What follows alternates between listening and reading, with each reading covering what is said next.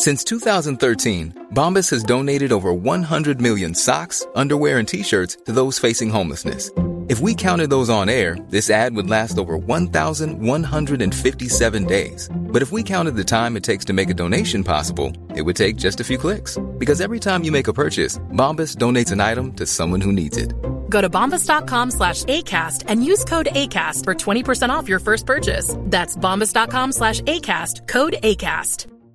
Hey, I'm Ryan Reynolds. At Mint Mobile, we like to do the opposite of what Big Wireless does. They charge you a lot, we charge you a little. So naturally, when they announced they'd be raising their prices due to inflation, we decided to deflate our prices due to not hating you. That's right. We're cutting the price of Mint Unlimited from $30 a month to just $15 a month. Give it a try at mintmobile.com/switch. $45 up front for 3 months plus taxes and fees. Promo rate for new customers for limited time. Unlimited more than 40 gigabytes per month. Slows full terms at mintmobile.com. Vi är sponsrade av Joina, som är ett nytt spel för dig som är över 18 år från Folkspel. Folkspel är ju föreningslivets ideella lotteribolag. Ni känner alla till Bingolotter och Sverigelotter som har tjänat ihop 17,5 miljarder till föreningslivet sedan starten 1991. Ja, och är det någonting som jag älskar med föreningslivet så är det ju att det ger upphov till liksom fysisk aktivitet och härliga upplevelser för mina barn. Det som är mindre positivt är ju alla dessa högar med olika saker som man förväntas göra som föreningsförälder. Jag vet inte hur många gånger jag har haft olika typer av lotter, tidningar eller andra grejer som ligger hemma och som jag tappar bort och som sen ska säljas. Det är godis, det är bullar, det är som sagt lotter, och sen så slutar det alltid med att jag får hosta upp själv ur egen ficka för att jag har tappat bort allting, och det blir ett himla krångel och meck. Och det kanske säger mer om mig än om själva den här verksamheten, men det är i alla fall ett problem för mig. Därför så älskar jag tanken på Joina, eller vad säger du, Manne?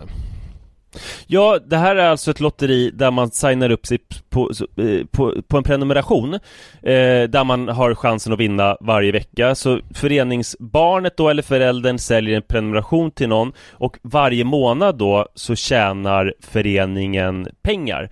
Väldigt, väldigt smidigt, och man behöver inte hantera några fysiska pengar eller något sånt. Och det är också såklart ett kul spel som man dock såklart måste vara över 18 år för att spela. Så om du eller din förening vill veta mer, så gå in på folkspel.se/joina med y och läs mer om det här smarta. Ja, det ska jag verkligen göra exakt just nu. Tack så mycket, Joina.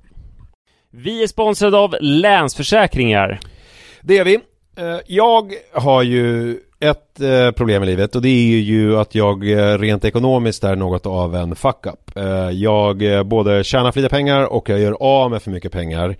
Och det finns ingen framförhållning, det finns inget sparande till mig själv, det finns ingen pensionsgrej som är så många som lyssnar skulle sätta kaffet i vrångstrupen när de förstår. Ja, de gör det nu. Ja, när de förstår hur illa ställt det faktiskt är. Däremot så har jag lovat mig själv att jag ska inte låta den här ekonomiska fuck-uppigheten, som jag kallar den, föras över på mina barn.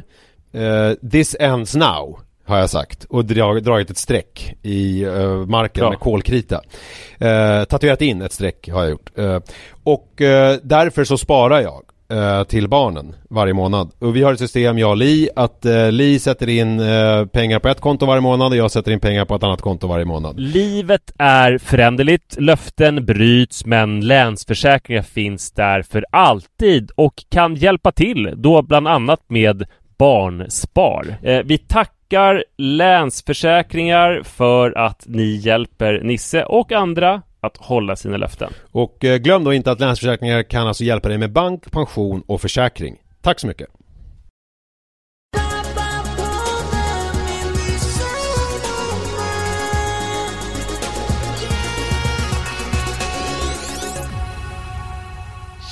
Kära vänner, hej och välkomna till Pappapodden 222. Det känns som vi sitter i en ring och vi håller varandra i handen. Ja, vi tycker så mycket om varandra. Ja, vi har ju pratat lite en stund här innan vi började spela in.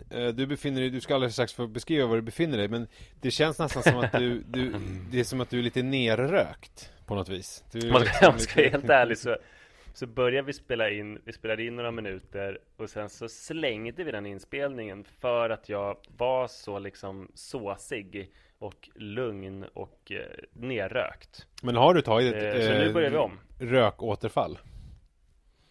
Det har jag inte, utan det är så att jag är på en träningsresa. Precis i sista skälvande minuterna av en träningsresa som jag åkt på till Spanien. Jag är i närheten av Marbella med Here We Go Active, som har utsatt mig för diverse under den här veckan. Ja. Jag känner mig lite speciell så, för att det har varit så, alltså, du kommer väl ihåg förra veckan att det här behovet av att pröva saker som jag kanske är dålig på och som jag inte har prövat förut, och bara kasta mig in i det okända och gå emot invanda föreställningar om mig själv och komma ut som en ny. Och en faktor var ju då den här gruppresegrejen. Just det. Alltså, för det påminner ju om barndomens liksom kollovistelser och lägerhelger, och till och med det här som jag tyckte var så obehagligt, att gå 50 meter till skogsdungen och äta mellanmålet där.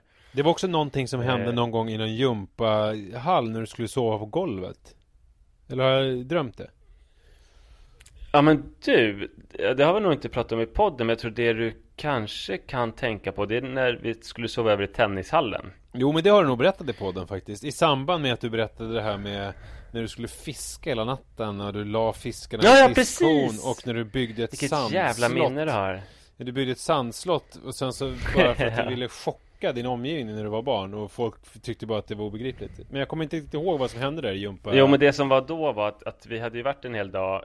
Jag gick väldigt obemärkt förbi, både som människa och som tennisspelare. Jag var där ensam, folk kände varandra sedan innan, och en del stack ju ut som liksom socialt intressanta personer, eller snygga eller bra på tennis. Just det. Medan jag liksom bara flöt emellan och märktes inte alls. Och så hade vi som någon utmaning att man skulle springa varv runt tennisbanan. Och då var det liksom att man... Nu kommer jag ihåg. Förlåt, jag skrattar i förväg, men det är roligt det här. Ja, men då sprang vi ju...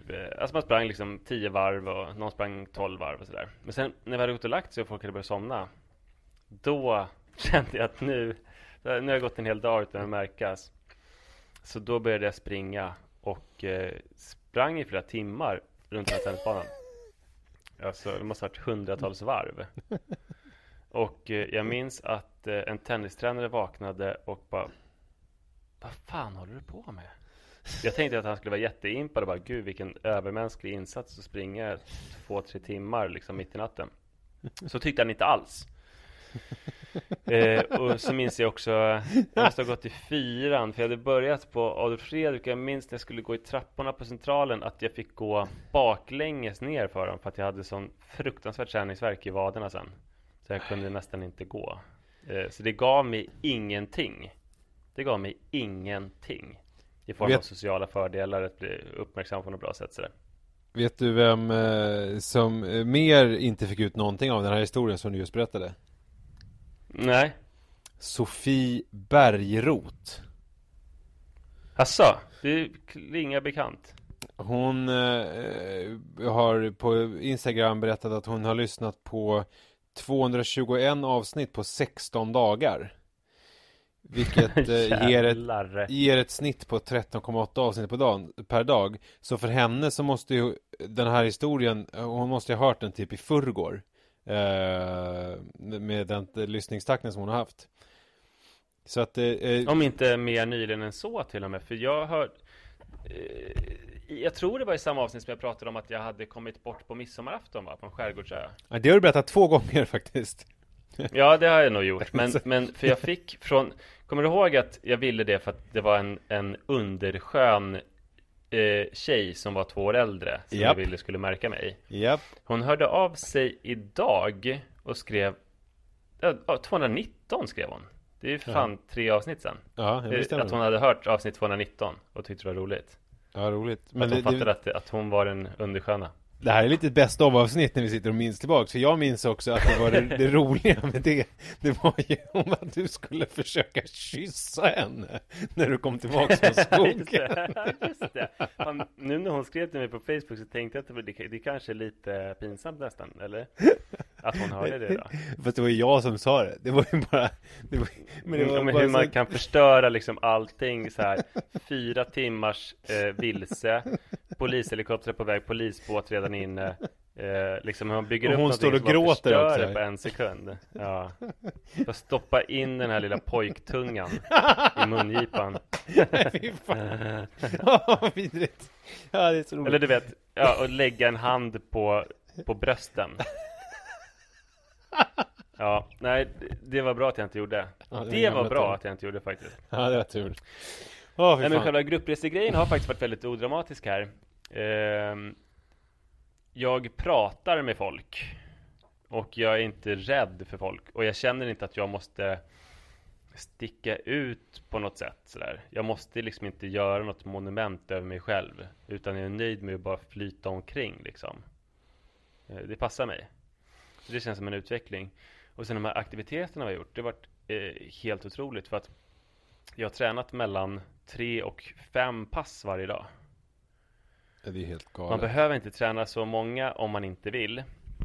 Utan det är helt valfritt. Man kan ju liksom ta vilodagar eller träna inget pass och bara åka till Gibraltar och chilla. Men jag har ändå varit 20 på de passen och också lagt till egna pass. Och det är tydligen speciellt med den här gruppen att i den här gruppen, förutom då schemat, så har vi lagt till egna pass. Det är en kille som är gammal truppgymnast som är bra på bålträning som har lagt in så här bålträningspass. Jag hade en knäböjsworkshop idag och sådär.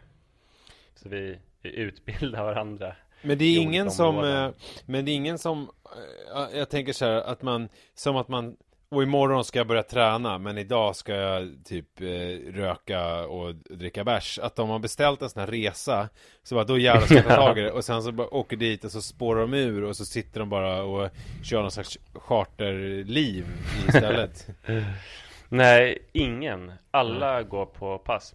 Alltså är folk vältränade och sådär? Eller vad är det för människor liksom?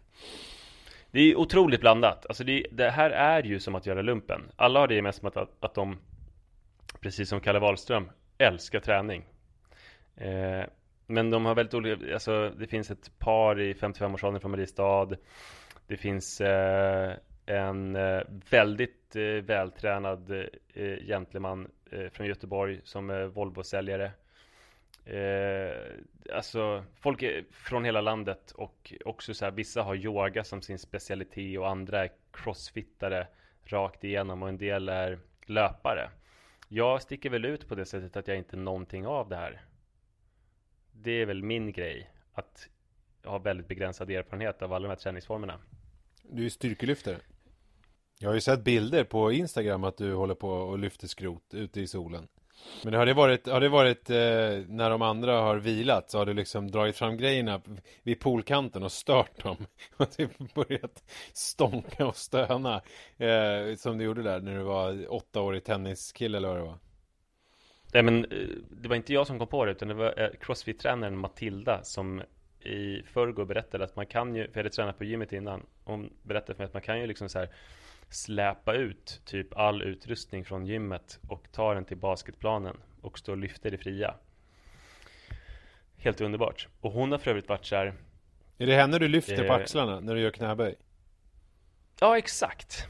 Hon har ju varit otrolig för hon har så här skrikit på mig hela tiden och i och för sig det lilla negativa var att hon tyckte det var liksom härligt och njöt av en gång när jag höll på att kräkas. När det kom så här ljud av att jag precis skulle kräkas när jag gjorde en crossfit-grej. Det tyckte hon var härligt. Men hon har hela tiden så här vädjat till att jag ska ta fram det bästa i mig och fått mig att blomma ut och gjort så här otroligt grisiga saker. Vår allra första dag så åkte vi till en crossfit-box. Så det är ett speciellt språk. På crossfit-språket så säger man inte gym eller lokal utan man säger box. Okej. Är det som en black box inom teatern? Vad är en black box i teatern då? Men det är ju ett svart rum som man repar i. Alltså, eller som man sen ljussätter. Alltså vi ska ha en blackbox för det är lätt att sätta scenografi och ljussätta och så vidare. Blackbox. Nej, jag tror inte det, utan det är bara ett rum med ställningar och skivstänger som man kan lägga på det här golvet om man vill. Och vi gjorde nu blir det lite olika uttryck då från crossfiten som jag lärde mig. Wood workout of the day. Okej. Skulle man göra en sån som var alltså så fruktansvärt jobbig så att jag när jag gjorde den tänkte att jag kommer inte träna någonting mer under den här veckan för det är så jobbigt. Just det. Så att jag höll på att kräkas och att jag bara låg halvt avsvimmad på golvet när det var slut. Efter det, alltså sen återhämtade man sig kanske några minuter. Sen sprang vi 90 minuter. Har du hört något så galet? Men nej, alltså, jag har ju hört att folk gör det, men jag har ju aldrig hört dig göra det. Det låter ju galet. Men jag får också, alltså det är också något det är jag kanske som är vårig, men det finns något nästan sexuellt över det. Att det är så här köttigt och svettigt och man bara håller på och så springer man och liksom det finns något i det. Är det inte så? Ja, men idag var det otroligt för att vi gjorde en tävling och i lag och så var vi hur mycket ni kunde ligga med varandra? Ja, exakt. Och då blev det ju väldigt köttigt och man blev ju också så här svettig och lite andfådd. Och vi kunde då ligga kopiöst. Alltså vi låg. Och när Matilda då, hon bara stod bredvid och bara, ni kan ligga lite mer. Du är bättre än du tror, Manne. Du kan ligga hur mycket som helst. Nej, men vi gjorde en tävling där man skulle göra en massa olika stationer. Man skulle göra 5 miljarder reps av olika saker. Sen mellan varje station så skulle man springa ut i havet och springa i havet och runda några stenar. Och man skulle också göra det med en hantel på axeln. Ja, du förstår nivån. Men att göra det tillsammans med någon och sen när man är färdig och vi bara så här, du vet, man är så svettig som man aldrig någonsin har varit, men inte tvekar att så här kramas. Just det, jag fattar precis. Det är den där köttigheten. Alltså det är klart att man ska kramas. Man funderar inte över de andras kroppsvätskor. Det är liksom både blod och svett och solkräm. Man tycker bara det är härligt. Men, ska du inte åka med Sara på en sån här resa då? Det känns ju ashärligt. Ja, det skulle vara underbart. Det är ju drömmen. Ja. Jag tror det är ganska långt bort tyvärr. Men jag tror att anledningen till att såna här crossfit-människor, att de känns lite grann som en sekt, det är ju att de är med om någonting så vidrigt tillsammans på regelbunden basis. Alltså det är ju som andra grupper som har varit med om, alltså inga jämförelser i övrigt, men kanske folk som har liksom fått förlossningsskador. Eller är brännskadade eller varit med om fruktansvärda separationer. De kommer ju också känna sig besjälade för de har gått igenom någonting väldigt jobbigt tillsammans. Just det. Men sen kommit ut kanske på andra sidan. Och så är det nog i CrossFit-communityt, har jag insett. Men sen har det också varit en väldigt rolig så här mix. För dels då CrossFit-tränarna, Matilda som jag nämnde, och sen en som heter Danne som har varit så här lite hårdare, kötta nu så här, ni kan mer så här, fortare hela tiden. Som har varit väldigt bra för att lyfta sig själv, just som jag ville med den här resan. Men sen har det varit också löptränaren Sebastian som har så här, vi ska springa 90 minuter men vi ska må bra. Alltså för han har det så här, man springer ju från början för att transportera sig, att det var liksom bästa sättet att komma tillbaka till grottan när man kanske var ute på jakt. Och då ska man inte komma tillbaka och vara död. Nej, just det. Så då har det varit så här, man springer och man ska så här prata samtidigt. Man ska hitta en takt som man kan njuta av att springa. Och om man ser någonting fint så ska man ta tillvara det där fina. Så om man springer vid havet, då ska man hoppa i och bada. Och om man ser vi fick också vada genom någon älv typ. Och så han är mer liksom så här hippie och gör att allting ska vara njutning. Medan de andra att allting ska vara kamp och plåga och prestation. Så det blir en väldig mix. Och sen får vi också, förlåt jag har så mycket att berätta om det här. Vi får med en annan tränare får vi träna våra fötter. Vi har fotträning. Där man tränar sin rörlighet i fötterna och liksom så här väcker fötterna. Och gör saker med sina stortår som gör skitont. Att man ska bli vig i stortårna. Alltså, jag förstår vilken resa. Det här är så bra. Men det är också, alltså det finns ju jag har en farhåga. Det är ju, du har ju en det är inget farligt att jag tränar 5 gånger per dag och njuter jättemycket av det. Nej, alltså till skillnad från droger så är det ju inte farligt för dig. Men jag tänker att det kan skada din omgivning på olika sätt. Alltså jag tänker om du kommer hem nu och har vant dig vid att träna, vad sa du, 5 pass per dag. Och att det liksom blir att du försakar din familj. Att du börjar bli som, att det här börjar ta över ditt liv så till en grad att du liksom, ja men att de börjar ringa, att du senare lägger hämtningen på förskolan så att det blir senare och senare. Till slut så blir det liksom, jag vet inte när din förskola stänger där, men om det är, vi säger 6, halv 7 eller någonting, och så att de måste börja ringa och de kanske inte ringer, de kanske får hämta mig. Personalen åker ut. Att de går ner till Södra TK eller till liksom Vinterviken där jag håller på att springa och doppa mig i olika saker och njuta. Är det en crossfit-box någonstans nere på stan? Nej, men att det blir liksom att det blir att det här tar över. Så att det tar över ditt medvetande så att du liksom försummar saker. Och till förmån för den här träningen som du håller på med. Det finns ju något liksom, du har ju en förmåga att på något vis ändå göra även saker som på pappret är liksom bra till någonting lite sjukt nästan. Verkligen. Det skulle kunna stå på min gravsten. Han gjorde bra saker till sjuka saker. Ja. Han förvandlade bra till sjukt. Men man kan ju se det som, antingen kan man se det så här att jag har åkt på en resa där jag har liksom varit ganska duktig, för jag har gjort jobbiga saker som är bra för hälsan, och jag har utvecklats som människa genom att våga gå utanför min bekvämlighetszon. Eller så kan man ju se det som att jag knarkar träning, och det här har varit en helt jävla galen knarkarresa för mig då. Alltså det är som att åka till Las Vegas och snorta kokain från nakna människors bröst en hel vecka och äta meskalin. Tidigare har du bara hållit på med centralstimulerande. Men nu har du liksom, nu har du kommit på att testa något helt annat. En annan typ av drog. Du har liksom gått från hasch till liksom fullblodad heroinist på en vecka. Men som jag njuter av detta. Ja, de gör ju det, heroinisterna. Det ska ju tydligen vara helt underbart skönt. Men jag måste nog säga ändå att det är värt det. Att barnen får bli hämtade sent, disken får bli odiskad och tvätten inte tvättad. För att det här är någonting jag ska hänge mig åt. Och jag menar, jag kommer inte dra in några pengar. Jag kommer vilja leva det här livet. För det är ju också en sak som du känner till om mig. Att om jag gör en sak som jag tycker om, att jag åker på en träningsresa som jag tycker mycket om, eller om jag är på Kolmården och uppskattar det, eller Budapest, då måste jag måste ju fortsätta då. Jag måste köpa ett årskort eller planera att göra fler Budapestresor, eller att de här träningsresorna är inte hela tiden, men att då leva det livet även när jag inte är på resa. Men hur ska du lägga om ditt liv nu då? För att det här, ska du dra av grejer eller ska du lägga till saker på träningen? Jag kommer inte dra av någonting, nej. Utan det blir väl att lägga till.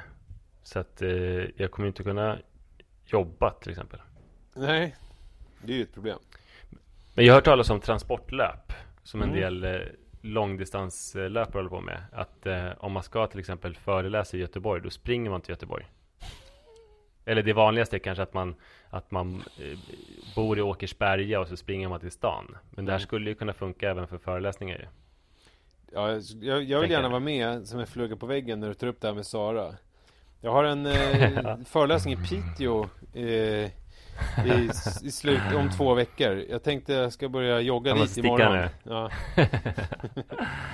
Ja, men jag är borta en månad för då skulle springa dit och sen springa hem. Men man skulle ju då kunna, alltså om man ändå vill fortsätta tjäna pengar, att man är borta 2 veckor och springer och sen föreläser man liksom i alla städer som man passerar.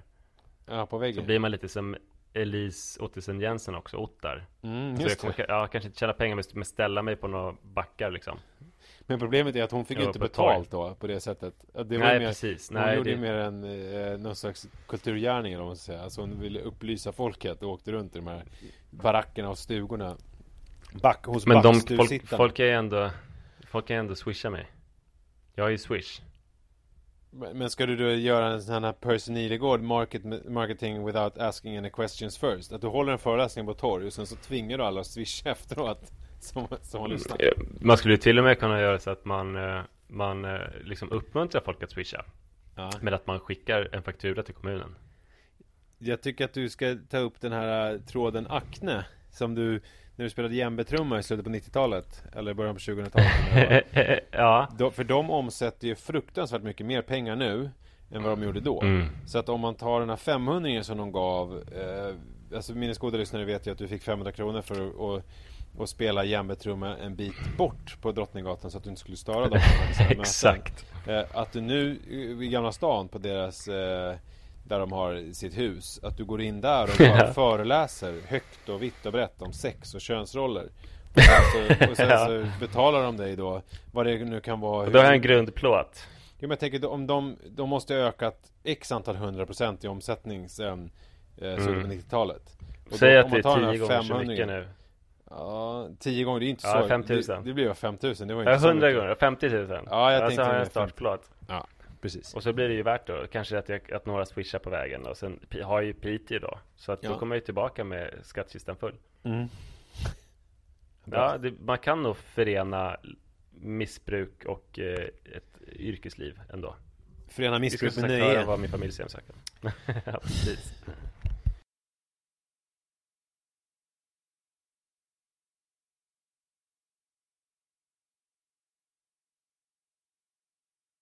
Jag har ju varit orolig här för hur fotbollsvärlden ska vara nu. Man har ju läst så mycket om föräldrar som beter sig illa, skriker på 12-åriga domare och tvingar av lite mer tafatta fotbollsspelare från planen fast de är bara 8 år och så vidare.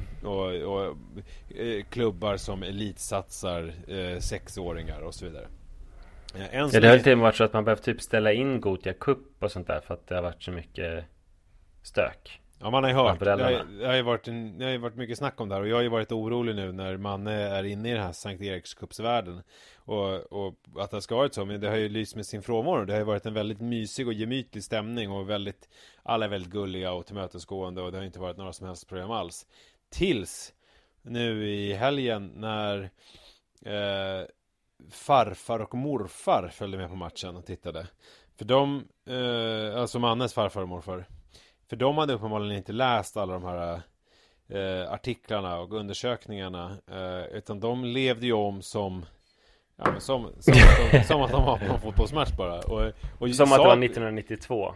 Ja, men och sa såna här saker som, du vet, när bollen är ute, alltså den är precis utanför linjen och den 11-åriga domaren har missat det, så bara, bollen är ute! De var ju ute ju! Du vet, skriker sådana saker och som liksom jublar ohemult mycket när deras barnbarn gör mål och liksom applåderar inte när motståndarlaget gör mål, vilket jag har gjort en dygd av, att verkligen uppmuntra alla och peppa liksom, och verkligen säga, vilket snyggt skott, även när liksom motståndarlaget gör någonting och sådär. Bra, du vet, man försöker vara så här peppande och att det inte är så viktigt vilka som vinner. Men så var det ju inte, utan de höll ju också räkningen. Alltså när någon råkade säga fel i vilket var det stod och så här, så var det så, nej. Alltså var där och rättade och liksom var väldigt sådär petimeter och liksom nicka då på hörnor. Alltså det var mycket liksom, ja, det var inga svordomar. Skrek de också domarhora och sådär? Nej. Just det. Ja, det var ju liksom när de började kalla domaren för fitta och sen så började slå motståndarlagets föräldrar. Då fick vi gå därifrån. Nej, så långt gick det inte. Men det var ändå liksom, de drogs ändå med i matchen på ett sätt som... Alltså, du sa det här var Lis föräldrar vi pratade om, va? Ja, det var ju min pappa också. Alltså det var både farfar och morfar. Var din pappa också sådär? Ja, visst. Drogs han med i det där? Han drogs med det och jag frågasatte ju det. Vad håller du på med? sa jag. Och då sa han att ja, det är därför jag inte tittar på, håller på och kollar på fotboll. Som att det är så här, det här som jag trott hela mitt liv, att han var ointresserad, var egentligen att han höll sig borta från någonting som han visste var dåligt. Det var en ny uppenbarelse. Han vet att han kan inte hantera fotboll. Nej, uppenbarligen inte. Så han är en nykter fotbollshuligan. Ja, jävligt otippat faktiskt. Ja. Men det var en ny sida som kom fram. Så att det var en nyvunnen upptäckt då, att det är den här far- och morföräldragenerationen som är de värsta, helt enkelt. Men så är det ju, som så många gånger förr, så är det ju de som är värst. Köttberget. Men kommer de få kommer de få följa med även i framtiden? Even on a budget, quality is non-negotiable. That's why Quince is the place to score high-end essentials at 50 to 80% less than similar brands. Get your hands on buttery soft cashmere sweaters from just $60, Italian leather jackets, and so much more. And the best part about Quince, they exclusively partner with factories committed to safe, ethical, and responsible manufacturing. Elevate your style without the elevated price tag with Quince. Go to quince.com/upgrade for free shipping and 365-day returns. I'm Sandra, and I'm just the professional your small business was looking for. But you didn't hire me because you didn't use LinkedIn Jobs. LinkedIn has professionals you can't find anywhere else, including those who aren't actively looking for a new job, but might be open to the perfect role, like me. In a given month, over 70% of LinkedIn users don't visit other leading job sites. So if you're not looking on LinkedIn, you'll miss out on great candidates, like Sandra. Start hiring professionals like a professional. Post your free job on linkedin.com/people today.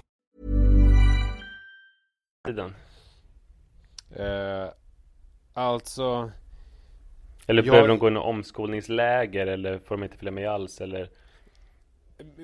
Min glädje att de var engagerade och brydde sig och ville komma har ju förbytt snarare mot en oro. Alltså att jag hoppas att de inte kommer säga så här: vad kul, är det match på lördag igen? Jo, men vi kommer. Utan jag hoppas att det liksom bara ska självdö. Men jag låter det nog gå några gånger till innan jag liksom känner mig tvungen att sätta ner foten. Faktiskt. Det är väl 3 gula kort. Ja. Men det är ju intressant. Det är ju intressant apropå gula kort, för att de har infört något system för att istället för att utse matchens lirare så får liksom motståndarlaget utse den spelare hos motståndarna som de tycker har spelat schysstast. Så får båda liksom lagen välja en sån spelare. Ja, men vi väljer nummer 3. Då får han någonting som kallas för grönt kort. Det vill säga, alltså har uppträtt schysstast. Men det här är ju, alltså, det har ju precis samma effekt hos ungarna som om det skulle vara matchens lirare. Man är ju liksom så här: jag vill ha grönt kort. Alltså det blir precis samma hets. Fast de fattar inte riktigt vad det går ut på. Alltså förstår jag vad jag menar? Utan alltså får det gröna kortet är ändå ett kvitto på att man på något vis har varit bra. Oklart egentligen hur. Bara att förut var det ju mer så här: den som gjorde flest mål, alltså fick typ, vad blev matchens lirare eller någonting sånt. Nu är det mer bara diffust. Någon som är bra lite i största allmänhet. Men man fattar inte riktigt varför. Jag tänker att man kan jämföra lite med nu vet jag inte om det är så här fortfarande, men förut när Friends hade såna deras system med att man skulle utse någon sån här klassvärdar eller vad de kallade det för. Jag kommer inte ihåg vad det kallades för. Just det. Att det var liksom personer i klassen då som skulle ansvara, men att det här då fick kritik för att man utsåg liksom då de egentliga mobbarna. Förstår du vad jag menar? Alltså att det var de tongivande i klassen som blev de här ombuden eller vad det kallades för.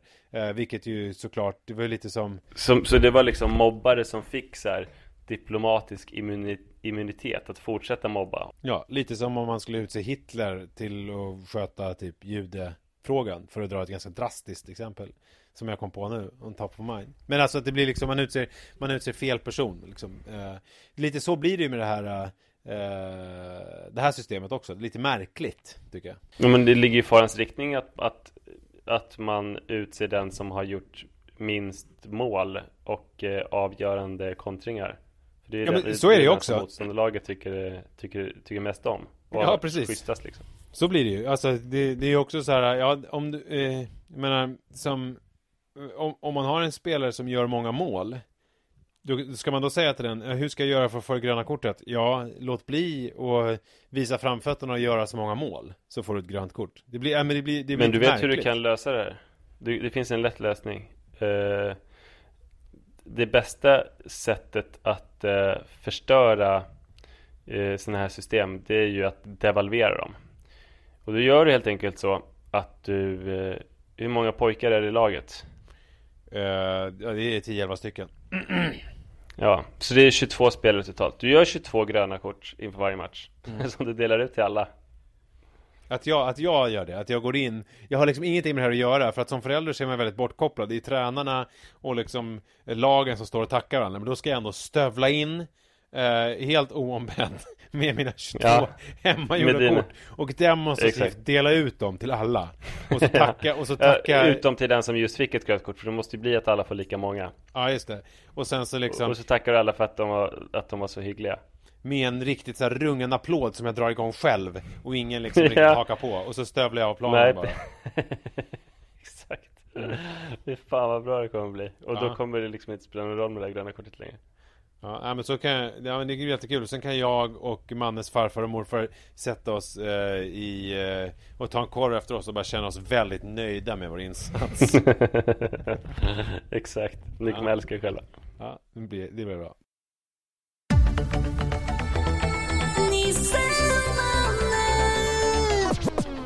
Nu är det torsdag och senast jag träffade mina barn var ju i fredags. Så länge har jag aldrig någonsin varit borta från dem förut. I en vecka kommer jag ha varit borta från dem. En vecka och några timmar när jag kommer hem imorgon. Och det är ju jävligt speciellt. Jag saknar dem mycket. Och sen när jag inte saknar dem fullt så mycket, då får jag lite dåligt samvete för att jag inte saknar dem så mycket som jag borde. Just det. Så det är aldrig bra. Antingen så saknar jag dem för mycket, eller så saknar jag dem för lite. Och när jag liksom är mitt uppe i någon krisig crossfit-aktivitet, då frågar ju alla här i gruppen så här, men hur känns det med barnlängtan? Och då börjar jag antingen sakna dem skitmycket, eller så är det så här, jo, jag saknar dem jättemycket, men bara oj, jag kanske inte saknar dem så mycket som jag borde nu. Hur fan? Men när under den här crossfit-övningen, eller när ni springer ut i vattnet med en hantel på axeln, de bara, förresten, hur saknar ni dina döttrar? Ja, men det är kanske i den här svettkramen med massa människor och jättemycket svett och blod och solkräm. Men det är också märkligt. Bara, vi klarade det. Men just det, men du saknar ju dina barn förstås. Hur känns det? Och man tänker inte alls på barnen just då, när man precis sprungit med den här hanteln i vattnet och slipat upp smalbenen mot någon sten. Men vad är det för människor som hela tiden tar upp dina barn? Ja, men det gör de ofta. Av omtanke. Att de tänker, du måste sakna dem sjukt mycket. Men det kanske man inte gör precis just då. Och sen så antingen då så får man dåligt samvete för att man inte saknar dem. Eller så väcks den här saknaden som ju då liksom bara skriker igen. Saknaden efter barnen. Och jag tror det är speciellt så här barnsaknad i FaceTime-tider. Just det. Vi FaceTimear ju varje dag, jag och barnen. Och det skulle kännas skitjobbigt och konstigt om vi inte kunde FaceTime någon gång. Men det skapar ju liksom en illusorisk närhet. De går omkring med mobilen liksom i sovrummet och i vardagsrummet, och de visar grejer och de visar teckningar som de har gjort, och det blir otroligt mycket bättre samtal än de här långdistanssamtalen som man kanske med sina föräldrar eller med sin första flickvän när hon reste till USA eller Thailand, och man kände så här, det här är så dyrt, det här kostar 30 kronor per minut. Nu måste jag säga något väldigt viktigt. Jag kan inte berätta vad jag äter till frukost eller att det är skönt i vattnet, utan jag måste ju säga mitt hjärtas innersta mening och någonting riktigt betydelsefullt. Och då låste det sig alltid. Så det blev så här väldigt styltiga samtal. Det är ju lite som att man också kan se, FaceTime gör ju också att man kan se lite grann hur allting skulle vara om man var död.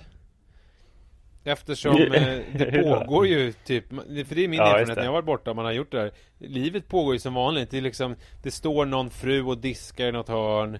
Det är något barn som är gråter i något annat hörn. Och det är någon som liksom tittar. Sen så ganska snart så tröttnar de på en. Och så sitter man där och tittar. Och sen så börjar de helt uppe i något annat. Men sen börjar de alltid bråka också. För att både Iris och Rut vill säga hej då sist. Eller det sista hejdået. Så man börjar om hela tiden. Någon börjar gråta och sen ringer de upp och sen för de har väl ha den sista. Så att nu när vi pratade tidigare då, att det blev liksom, vi körde en lång FaceTime-sittning, men sen så blev det 5 till. Och Iris vann till slut, för Rut tröttnade på att hålla på och ringa upp och få den sista hejdå. Men sen är det så att vi pussas liksom i displayen, så man ser bara liksom jätteuppförstorat läpparna.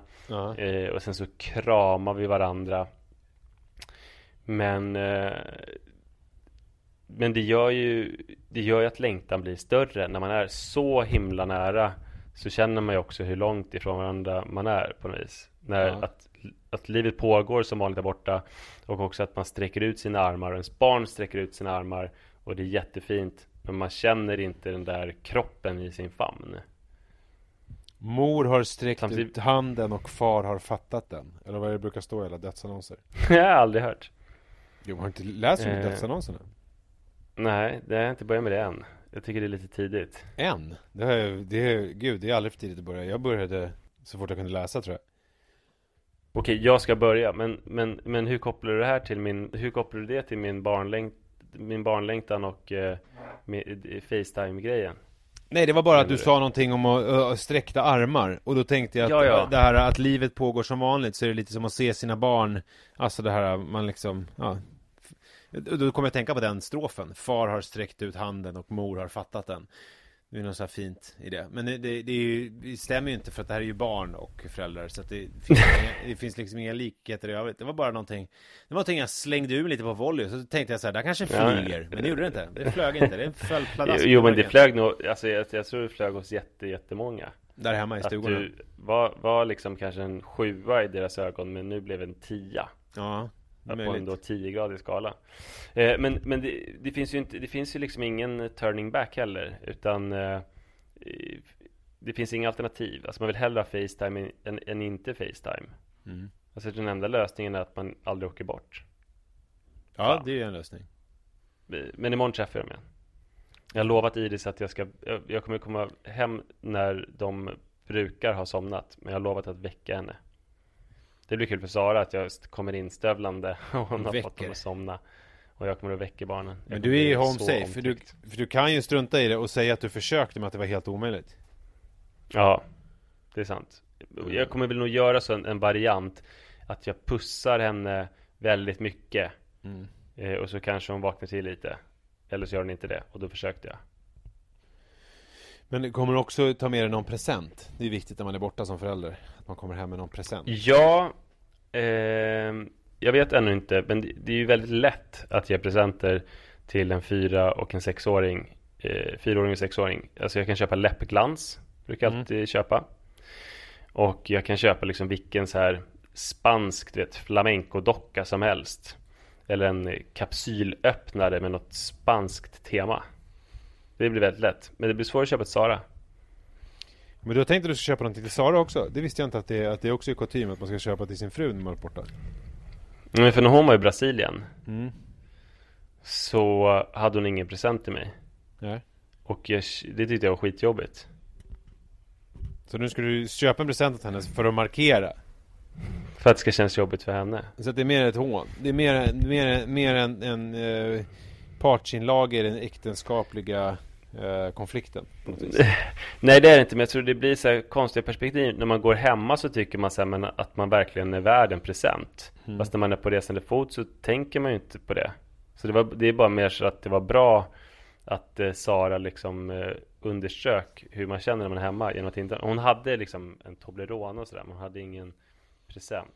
Så jag måste hitta en bra present. För jag vet att det betyder mycket om ens partner varit borta så pass länge. Men ni brukar ju ge varandra stekpannor och sånt där. Hoppas de har någon bra stekpanna på flygplatsen. Nej, men jag tänker att du ska ge någonting, alltså någonting som påminner om det här riktigt blodigt svettiga som du var med om. Kanske att du kan fråga någon av de andra deltagarna om dens smutsiga underkläder. Kan du ge dem till Sara? Eller så, jag kan ju bara ta en förhårdnad från min fot. De ska ju ändå ta bort. Ja. Och de är väl liksom den här resan essens. De har byggts av det jag gjort under resan. Alltså och de innehåller alla de nämnda kroppsvätskorna. Det är jättebra. Alltså en förordnad som du skär av på typ det där, när du och jag var på den där pedikyrstället. På det stället så får de skära loss i det. Vi har ju fått nya sådana av den här resan. Så jag har färska.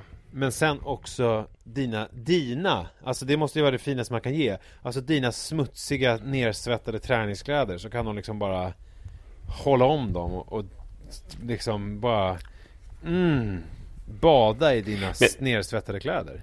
Kan inte det vara mysigt? Men jag tänker när förhårdnaden, då ska man lämna in, du vet, såna här julgranskulor som man skakar på dem och så faller det snö. Att man ska ha den i en sån där. Ja, men jag vet inte, att den liksom uppställd och fastlimmad där. Och så skakar man och så kommer det liksom svett typ. Nej, men du köper ju en sån. Så att det blir något festligt. Du köper en sån snöbollskula och sen så tömmer du ut snöbollarna och sen så tar du dina egna hudavlagringar och med ett rivjärn så att det blir som en sån snöboll fast det är med din hud istället för snöflingor. Alltså hon kommer bli, det kommer bli min mest genomtänkta present någonsin. Hon måste bli lycklig över det här ju. Ja, det kommer hon bli. Ja, det blir kul. Det blir kul att komma hem när hon blir lycklig. Det ser jag fram emot.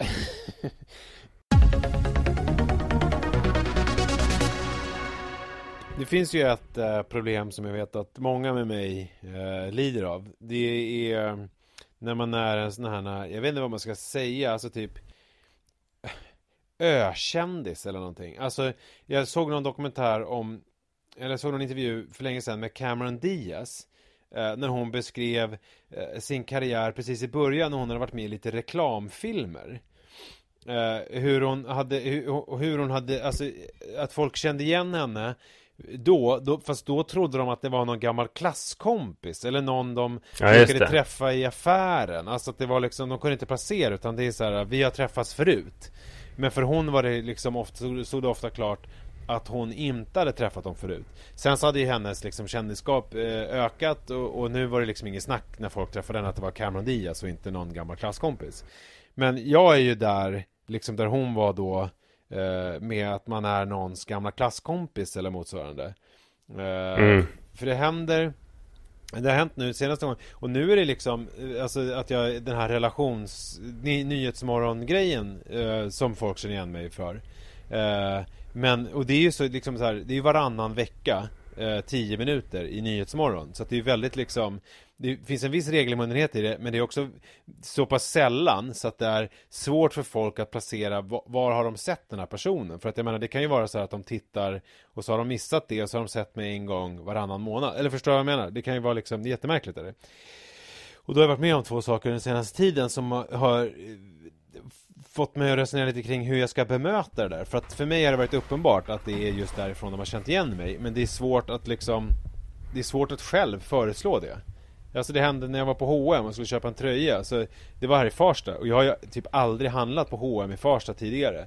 Men hon var väldigt så här kärvänlig och var så här, ja men det har man ju sett förut. Du har ju handlat här hur mycket som helst. Alltså, så här, man känner igen sina stamkunder typ. Och bara, ja, nej. Och då visste jag inte riktigt hur jag skulle göra. Men eftersom jag vet inte, jag är som är, det slår mig alltid i efterhand att gud, det där kanske uppfattades så konstigt. Men jag är så här, då säger jag så här, nej men det är säkert bara för att jag brukar vara med i Nyhetsmorgon och svara på frågor. Och det är ju en chansning som det kan ju slå väldigt fel. Ja, men det kan ju slå väldigt fel, för det kan ju vara så här, ja fast nej, utan det är det inte, utan det kan vara något helt annat ju. Och då kan det framstå som att man alltså lite grann försöker på något vis förhäva sig. Eller fattar du vad jag menar? Att det finns något liksom, men för mig... Ja, det kan ju då vara en person som aldrig har sett Nyhetsmorgon i hela sitt liv. Ja. Och i synnerhet inte på fredagar. Och då kan det då framstå som att jag försöker på något sätt stoltsera med då att jag är med i Nyhetsmorgon. Ja, och hur gick det då den här gången? Ja, men båda de här 2 exemplen har ju gått bra. För jag har ett till exempel, vi hade sålt vår... Men det är väl också så här, tror jag, att det är lite, jag tror båda gångerna har jag vågat också för att jag har gissat rätt. För båda har varit kvinnor i 50-årsåldern. Och den andra, det var att vi sålde ett bord nu i och med flytten. Och då kom det en kvinna som också så här kraxigt, alltså bilen var inrökt, man kände så här, hon har tvn på, lite fördomsfullt, hon har tvn på dygnet runt hemma och det är TV4 som gäller. Och det var också så här, det känner jag igen, och så liksom började hon med någon uppväxt eller vad jag bodde kan jag inte fråga det som var hemma hos mig, men vad jag har bott förut och sådär. Men då sa jag också det, ja, men jag brukar vara med ett Nyhetsmorgon. Ja, just det. Så då funkade det. Men det efteråt det känns lite obehagligt hur man ska tackla sådana här. Men hur gör du när du... Jag gick igenom det här i 9:an.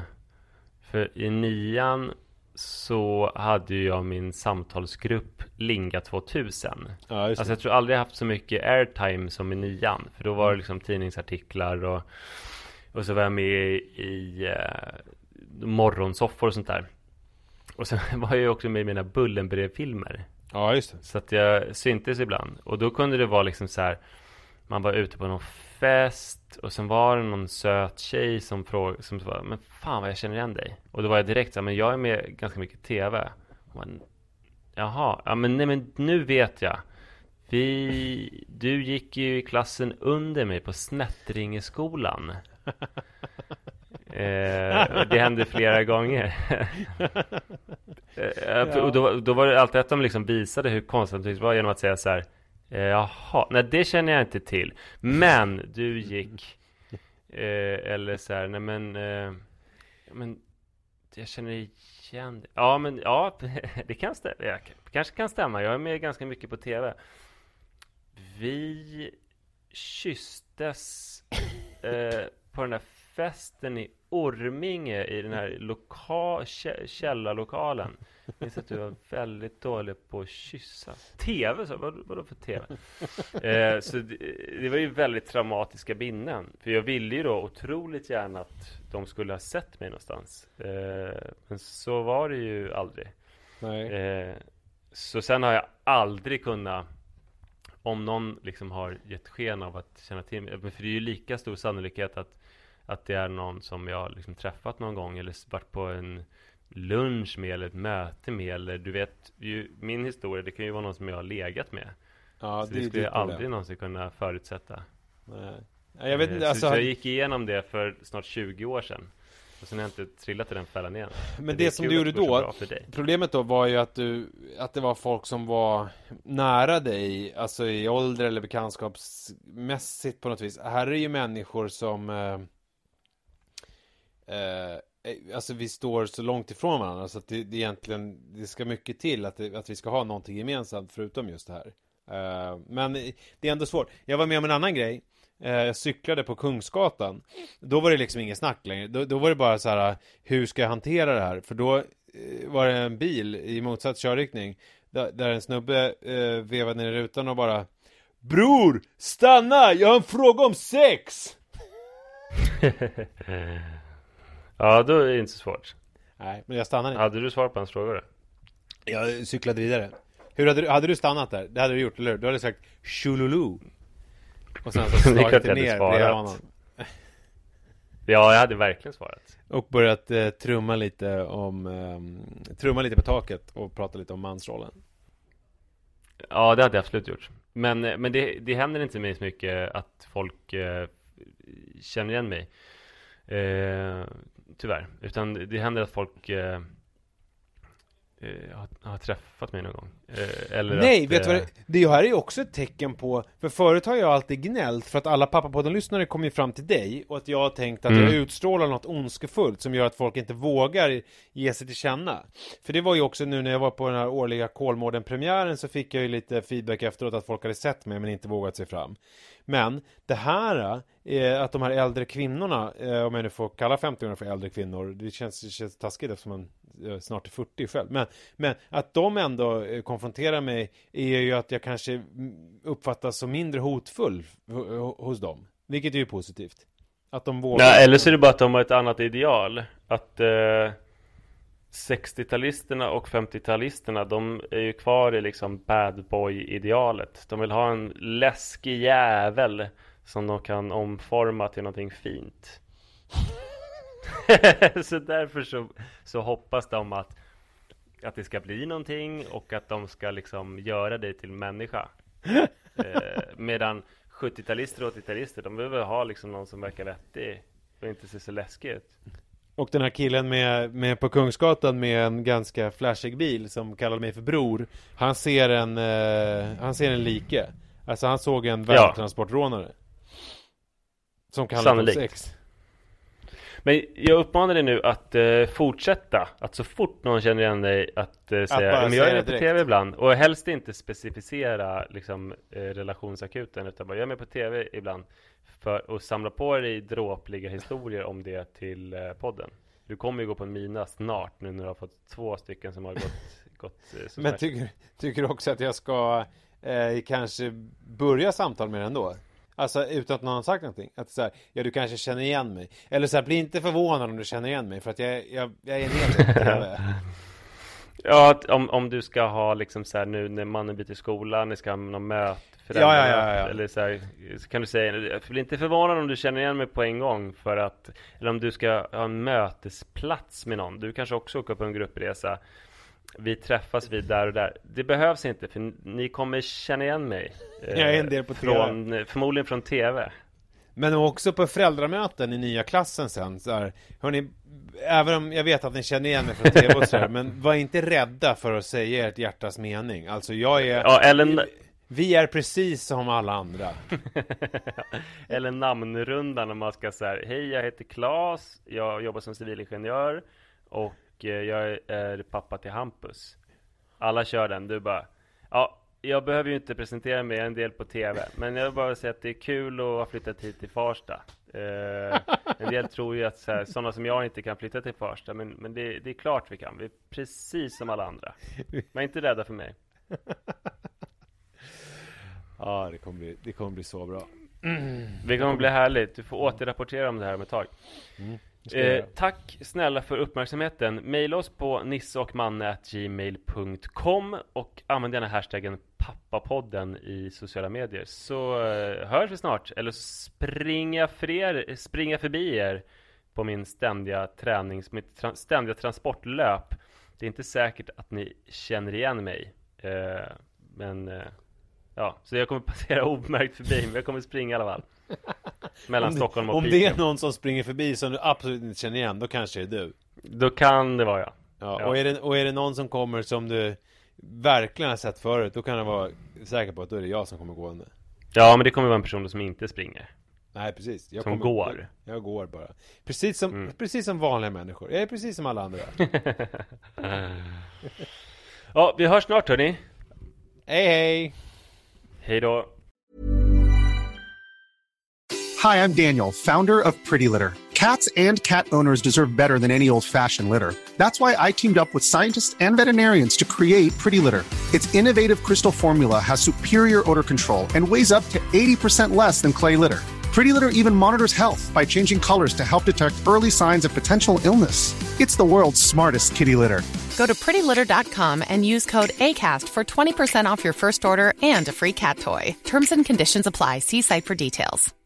Imagine the softest sheets you've ever felt. Now imagine them getting even softer over time. That's what you'll feel with Boll & Branch's organic cotton sheets. In a recent customer survey, 96% replied that Boll & Branch sheets get softer with every wash. Start getting your best night's sleep in these sheets that get softer and softer for years to come. Try their sheets with a 30-night guarantee. Plus, get 15% off your first order at bollandbranch.com. Code BUTTERY. Exclusions apply. See site for details.